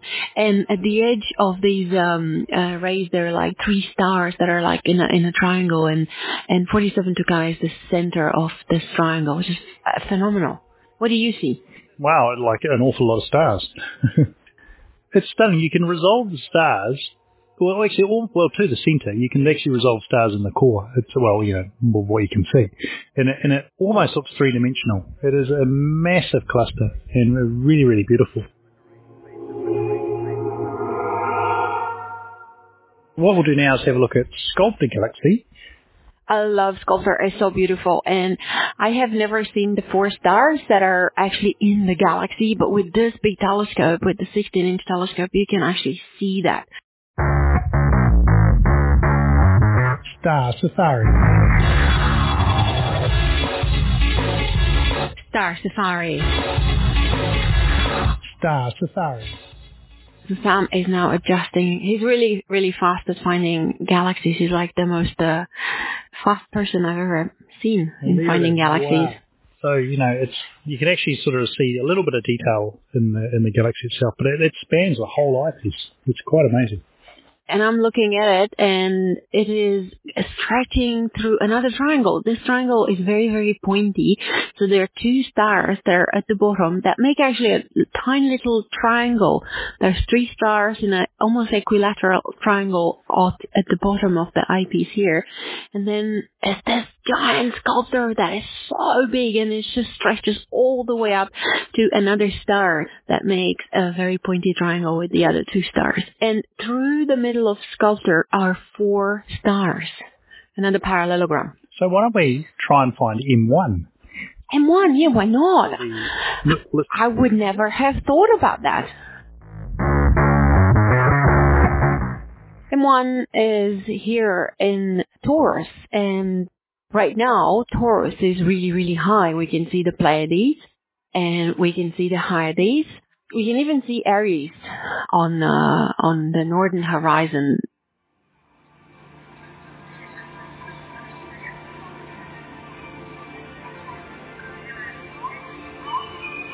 In New Zealand, the stars of the zodiacal constellations go through the northern part of the sky, and they move in the sky counterclockwise, which is completely the other way around, like in Europe. And we can see, obviously, Orion, that is really high in the sky.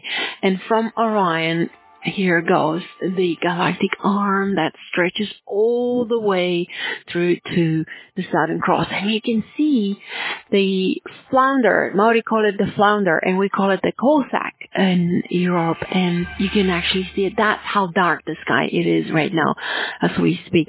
And the 2 Magellanic Clouds, obviously, that are just jumping out of the Milky Way, and Canopus out there, one of my favorite stars. It's actually my favorite star right now. And here it is. Canopus is almost zenith. Like, it's so cool. And there is Sirius, and there is Canopus, and there is the large Magellanic Cloud, and then there is the small Magellanic Cloud. So you've got this line of things, the brightest, the second brightest star in the sky, and they are pointing to the large and the small Magellanic Clouds. They're almost in a line, these 4 objects. It's just phenomenal sky here in New Zealand. It's the most beautiful sky I have ever seen.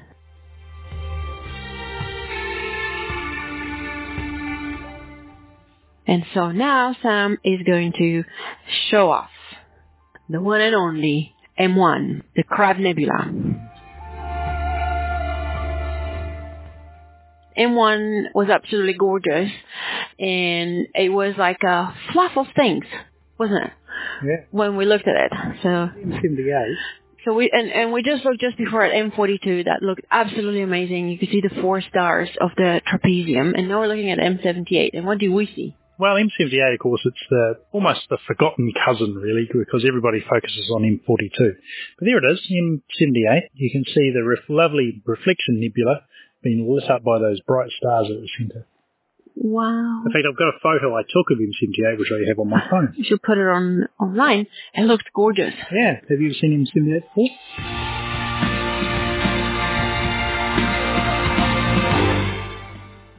I have never seen M78 before. And you can see that dark dust lane in it, that's like on the photo. Yeah? Yeah. It stands out quite well. It is beautiful. So let's look at Haritina. All right. It's around this way.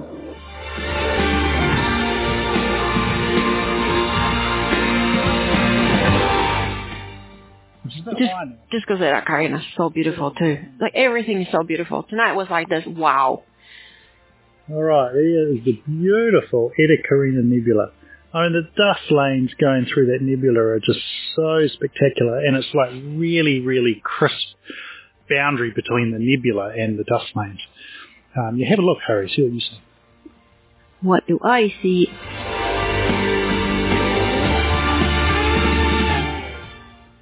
Oh, wow, it's a sea of stars, and it looks like lace, and you can see so many of them. And Eta Carina, the star, which is kind of hard to see with the naked eye, but now is so obvious, right there at the center of all this, whatever it is. I can see a really dark line of dust coming through it. It's just absolutely fabulous. If you have never seen Eta Carina with a telescope, come to New Zealand. And see it with us.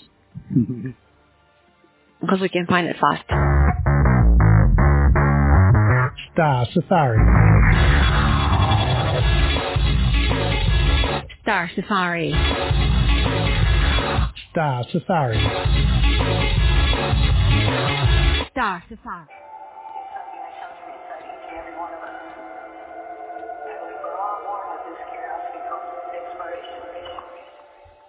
All right, let's look at the Wishing Well cluster, which is this massive, big collection of stars that just fills the eyepiece. It's just beautiful, and you see those stars are almost equidistant from each other. It's just the whole field of stars in the eyepiece here, and one is like really, really bright. It almost looks like a Christmas tree. It's like a snowflake. A weird sort of snowflake. Wow. All right, let's look for Jim. These are all beautiful clusters right here in this part of the sky that is in between the Southern Cross and the False Cross. And some just earlier he saw fireball. Oh yeah. I was inside getting the hot tea and the marshmallows. Oh yeah, could do for more, actually. What'd you do?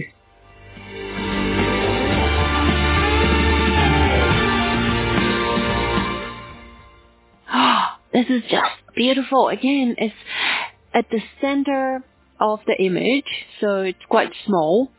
And I can see one red giant star. Everything else is like white, blue whitish. But one of them is kind of like, if you look, about 7 o'clock. And it's just red. The sky is full of wonders tonight. And we were actually really lucky because it is very, very clear. So now it's kind of like after midnight, but the sky that we see right now after midnight in January, we will be able to see it around 11 o'clock, and then on the 15th of January, we're going to be able to see it around 10 o'clock, and at the end of the month, we're going to be able to see it around 9 o'clock.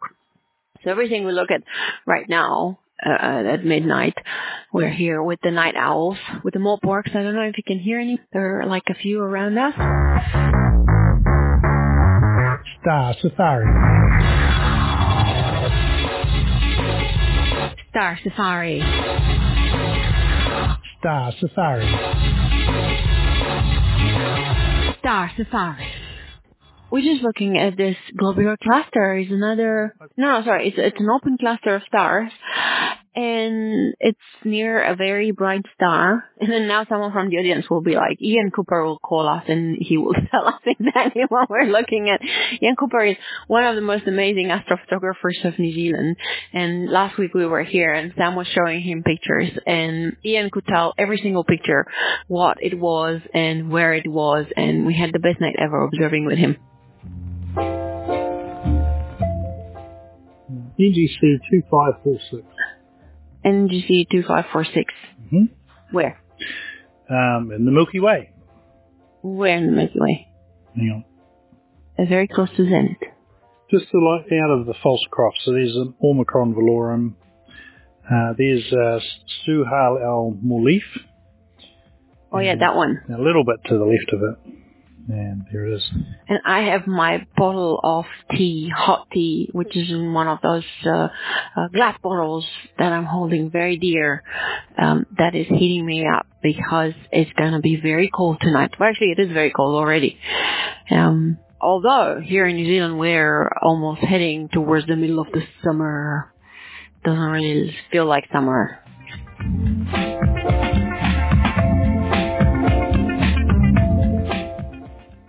Let's do a grand finale. What are we going to look at for the grand finale? Let's look at the jewel box. No?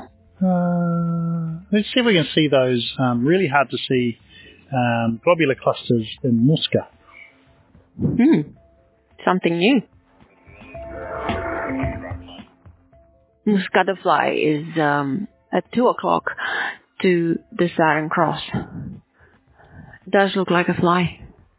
I can see Omega Centauri with my naked eye from here. Thanks. It is absolutely gorgeous. I mean, everything in this country is absolutely gorgeous if you look up and down, both up and down. Okay? Tell us what you see. A globular cluster with a star in it. It looks pretty cool. So in the Musca, which is just off the Southern Cross, NGC 4833. Is a lovely globular cluster. It's a magnitude 6.9. I can certainly see plenty of stars. I can resolve stars right to the centre. And in fact, in the eyepiece you could see it. So it's quite a lovely cluster. There's a nice bright star, kind of not in the middle of it, but to one side. Now the next one I'm going to have a look at is a bit trickier. Let me see too. Oh, yeah. Let me see. Look. Oh, this is really tiny. And it's got the tiniest little star on the side. Yeah, it looks cool, the little star. So cute. It's a very cute globular cluster. Very, very small. I must keep talking about it because in the meantime, Sam is looking for the next one. And I can see stars around it that are grouped together like a lot of open clusters around here. But this is just so cute. It almost looks a little bit like 47 Tucana, but like a tiny little version of it. Right, the next one is a little bit higher. What are we looking for? Another globular cluster. Oh, yeah, I can see it. Wow. With a satellite going through it. So here we go, another globular cluster. It's not quite as bright as the other one. I think this one's a magnitude, what is it? 7.2. So this is NGC 3472. Deep Sky Adventures. Deep Sky. Deep Sky Adventures. Star Safari. NGC 3472. It's quite big, and you can see kind of the diffuse sort of cloud-like smudgy pattern. But overlay on top of that is a whole bunch of stars that you can actually resolve. So it's quite a cool globular cluster. This is tiny. It's like so tiny. Well, it's very faint. Quite big. It's not a star. I mean, it is big, but it's like really faint compared to in brightness compared to everything else we've been looking at. Yeah.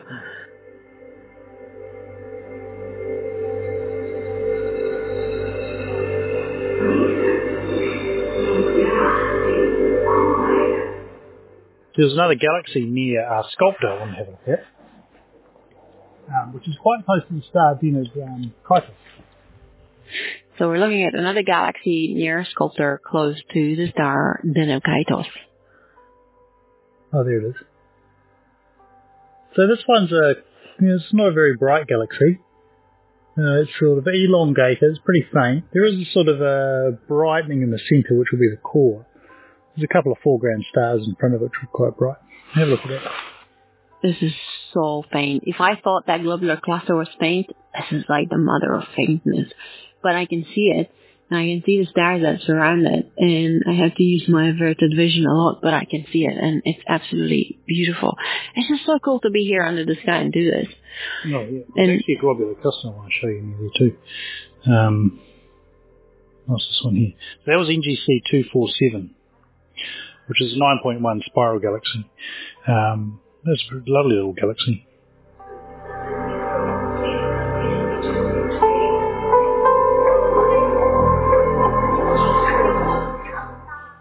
So what we're going to do is look for another globular cluster. This one's NGC 288, which is an magnitude 8.1 globular cluster. It's just a little bit beyond Sculptor Galaxy.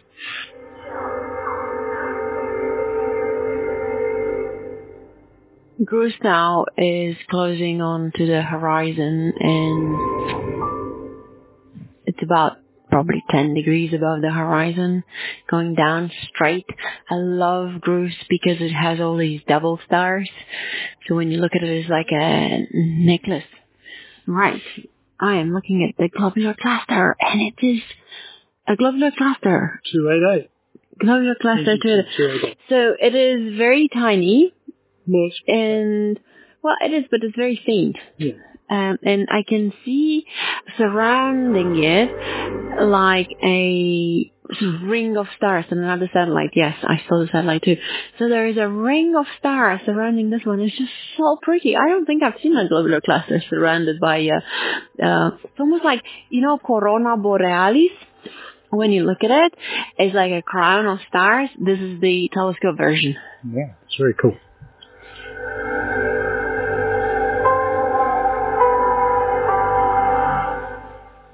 So tonight we have seen beautiful things in the sky. It was amazing. We had people here and we could share this amazing New Zealand night sky. It's just been a wonderful night. You can see the Milky Way is just standing out so bright, the large and the small Magellanic Clouds, the Southern Cross, you've got Omega Centauri starting to come up.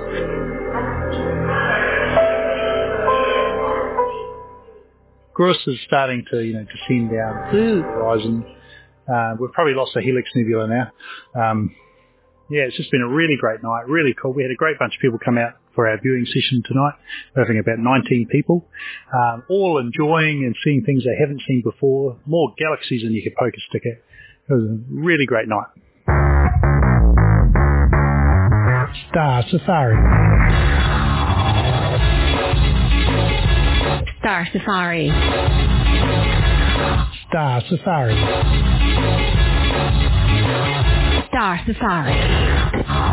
Deep Sky Adventures. Deep Sky. Deep Sky Adventures. Star Safari. We would like to express our gratitude to our host, Stonehenge Aotearoa, for letting us plant our telescopes in their field. And to the amazing Rian Sheehan, whose stellar music always inspires us.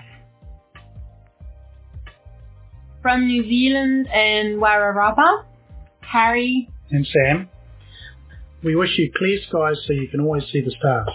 And always remember that we are made from the same stardust as they are. So hopefully those of you who aren't covered in smoke, got to see some of those things in the southern night sky.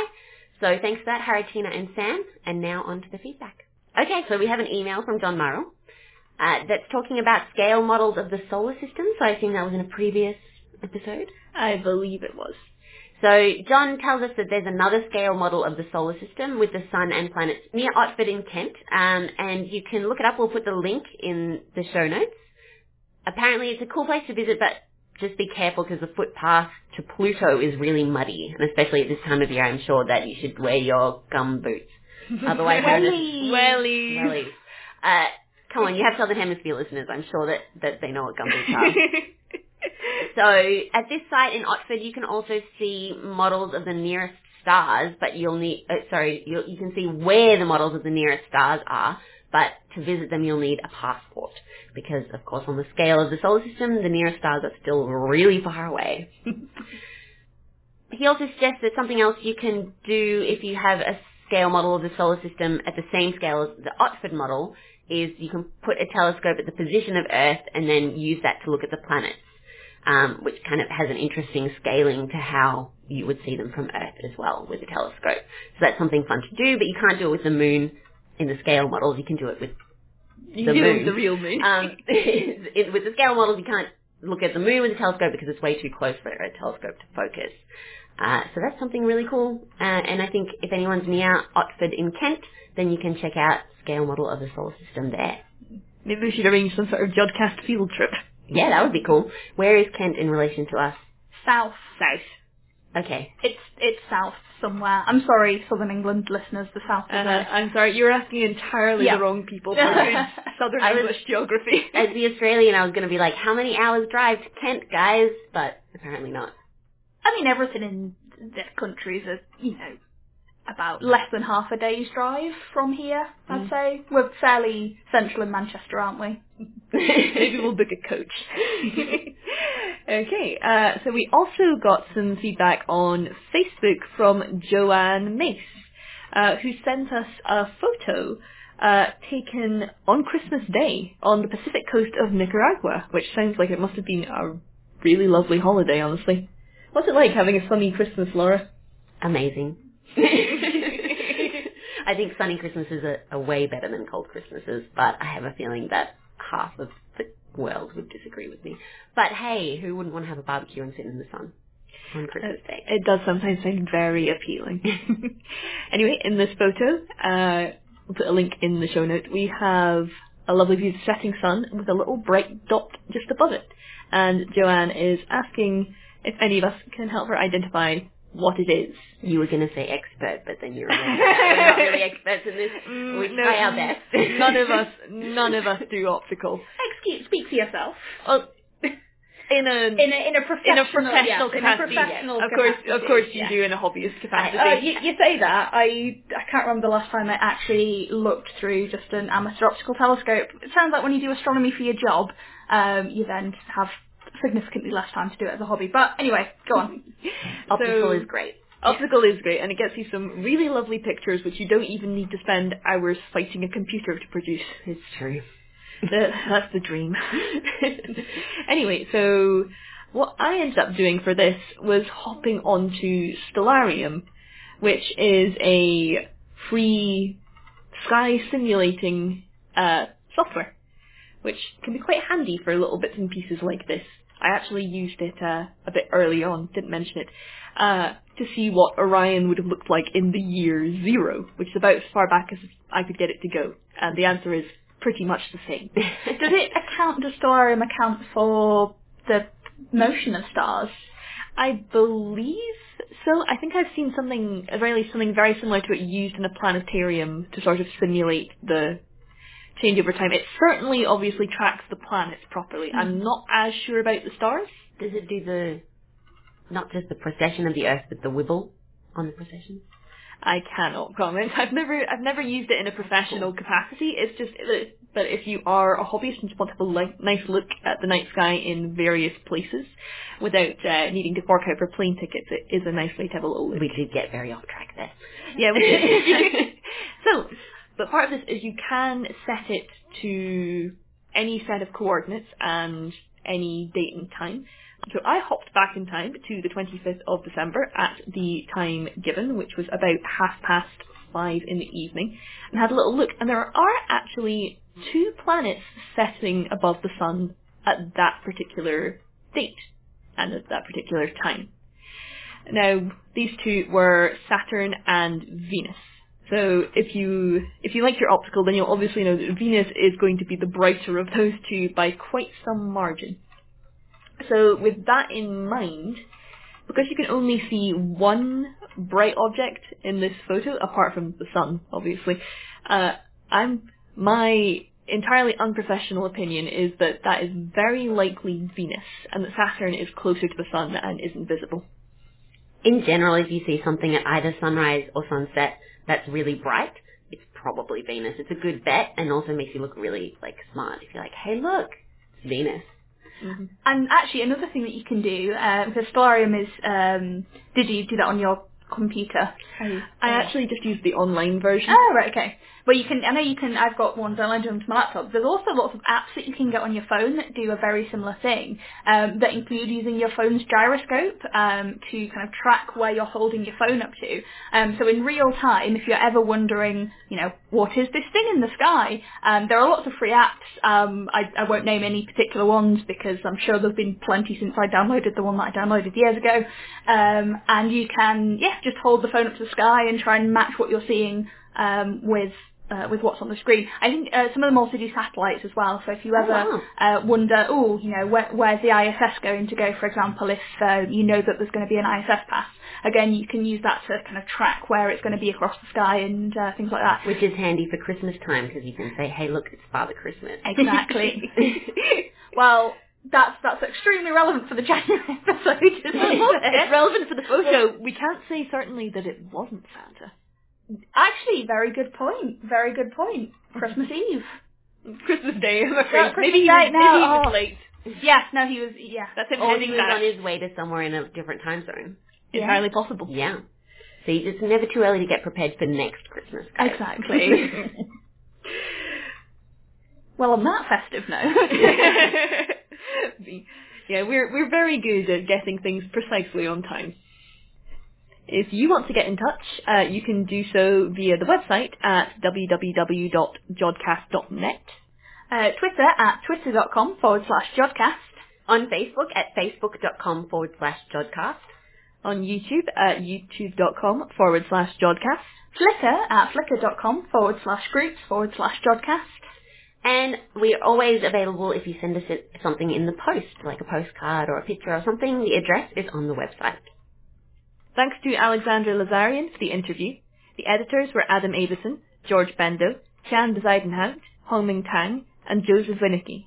The producer was Fiona Porter. Until next time, Jod on!